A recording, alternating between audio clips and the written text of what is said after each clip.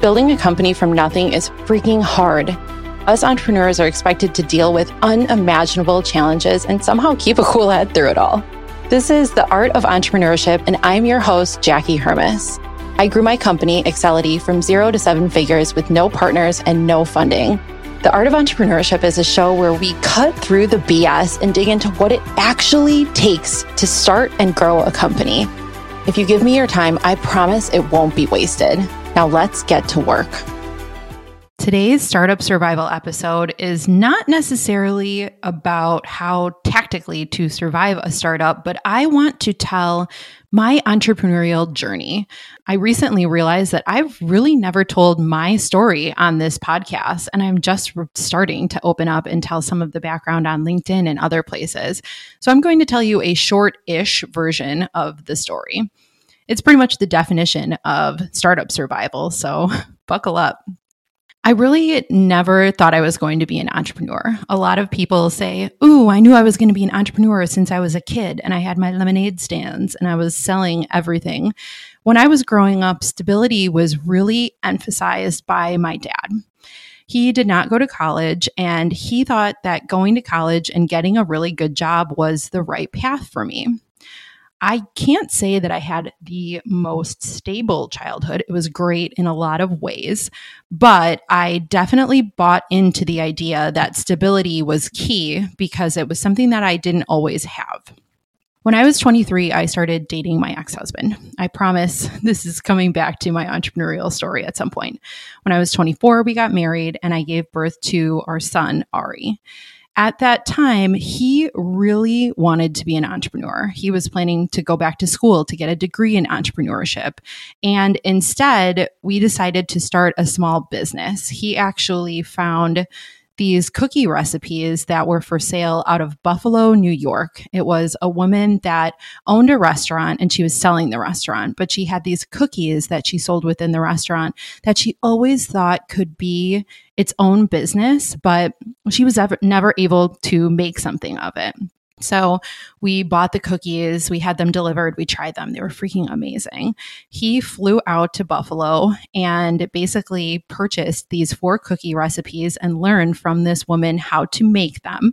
And we got the name of the company and the logo, Sweet Monkeys, which is spelled wrong, which always really bothered me. Monkeys with 2 E's, but I digress. And the logo that I think was made by her son. And we went about trying to make a company from there. The cookie company was really hard. At that point, I was 25, I was an MBA, and I was handing out cookie samples at the grocery store. They don't really tell you when you start that in order to get adoption in a grocery store, you have to actually physically stand there and hand them out. I was the grocery store demo lady.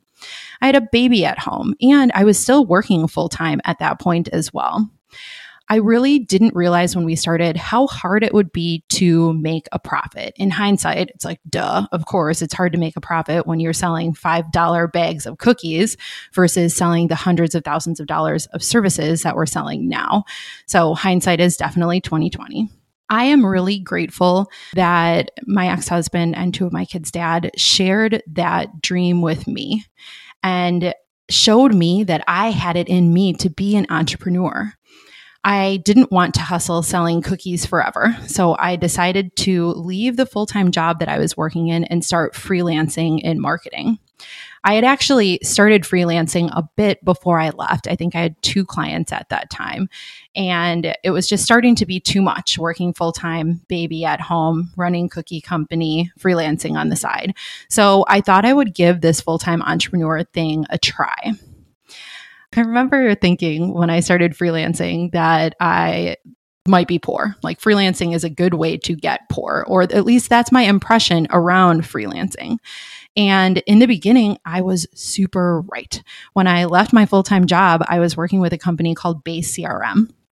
I think they were based in Chicago at that time, and they kept giving me more and more hours. It was fantastic. I had built up a decent amount of revenue already, and I was feeling really comfortable. I think I had 25 or 30 hours of work a week when I quit my full-time job. Shortly after I quit my full-time job, they took the work that they were giving to me in-house. And I was poor. I was doing work for $15, $20 an hour on Upwork. I was using other sites to subcontract for agencies and just getting paid very little. I remember applying for bartending jobs in towns where I really hoped my friends wouldn't see me because I didn't want people to doubt what I was doing. I wanted this entrepreneurship thing to look good, and I didn't want my family and friends to worry about me.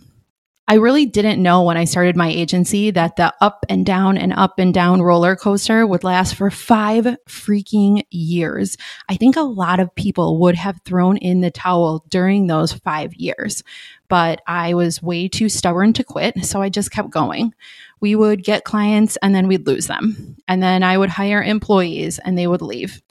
It really seemed like I couldn't crack the code. Every year I was growing just a little tiny bit over the previous year, and it was painful, that little tiny bit of growth. $1 million or more in revenue, which was my initial goal, seemed very, very far off at that time. I really thought about shutting down the company multiple times. I drained my personal savings account and put every dollar that I had into the company twice. I actually hired my ex-husband and we butted heads, and our relationship continued to deteriorate while we were working together. It was just hard. And during this time, I was also trying to expand my family. So I had registered to become a foster parent.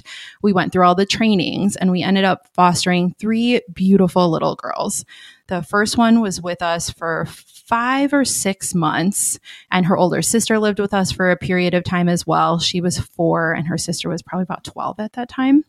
The second was reunified after almost a year. And then the third foster daughter that I had, I adopted when she was 9, and that is now my 15-year-old daughter. I knew that being a foster parent would be hard, and it would definitely be hard alongside growing a company, but really no one tells you just how hard it is going to be. It's hard parenting children that you have just met and that have been through a lot of trauma. It's hard figuring out how to work with the bio parents, and it's really hard trying to navigate the foster care system alongside all of this. This situation, in combination with trying to grow my company, was honestly enough to drive anyone crazy. Finally, in year 6, which was about 3 years ago, we started to actually grow. We hit $1 million. I've talked before about what contributed to that. I would say it was mostly, well, 1, me getting on LinkedIn and starting to build my personal brand super expanded our reach, and I'm really grateful for that. And 2, I hired a salesperson at that time, so it wasn't me waiting around for referrals. I just was not doing as much outreach as I should have, which I know I've talked about before. And then COVID happened, and then we had to furlough our team down to 80%, and we lost a ton of revenue, and we haven't gone back to our office since that we're still paying for. It's like you take 1 step forward and 2 steps back, and 1 step forward and 2 steps back. Now, the company is in year 8, and we're still growing, and it's still freaking hard. I still ask myself all the time, am I in this? Is this something that I want to keep doing? And my answer is always a resounding yes, but sometimes it takes me a little bit to get there, to be honest, because we still deal with things like clients leaving or drama between the client and the account team where there's miscommunications and misdeliverables or whatever it may be, and employees leaving. There's no perfect formula to growing a company. So it's hard, but it's a different kind of hard now. The challenges have to do with more money, like we lose bigger and we win bigger. But it's great that the company is not on the verge of going under anymore, like we were in the first 5 or so years. So that is a very, very short version of my story. To wrap up, I want to tell you a little bit about what I've learned. One is it always takes longer than you think it will. I think we have all become conditioned from, social media and these wildly, seemingly fast success stories that things happen a lot faster than you think they will. But in all actuality, it takes a lot longer than you think. Like I just said, it took me really 7 years of my entrepreneurial journey to get to a place where I felt like we were successful. And I still think we have such a long way to go. The second main thing that I've learned is consistency and persistence are 2 of the greatest strengths of an entrepreneur. A lot of people think that to be an entrepreneur, you have to be charismatic and hardworking. And those are true. I mean, I guess you don't have to be charismatic, but I really think that it's the unsexy things like being really consistent and really persistent. Those are the most important traits of a successful entrepreneur. And third is you can do hard things. This is something that I am trying to teach my children. I'm trying to teach my team. We all have the ability to do hard things if you set your mind to it and you know that you're going to be knocked down and you're going to be responsible for picking yourself back up.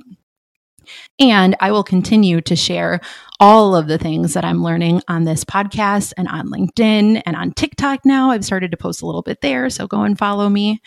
So that's it. I hope that you have enjoyed my startup survival story. There's a lot more nuance that I can go into on a future date, but I wanted to keep this as short as humanly possible. So if you got value out of this podcast, if this story resonated with you, if you can relate, please share it with one person that needs to hear it. And thank you so much for your time today.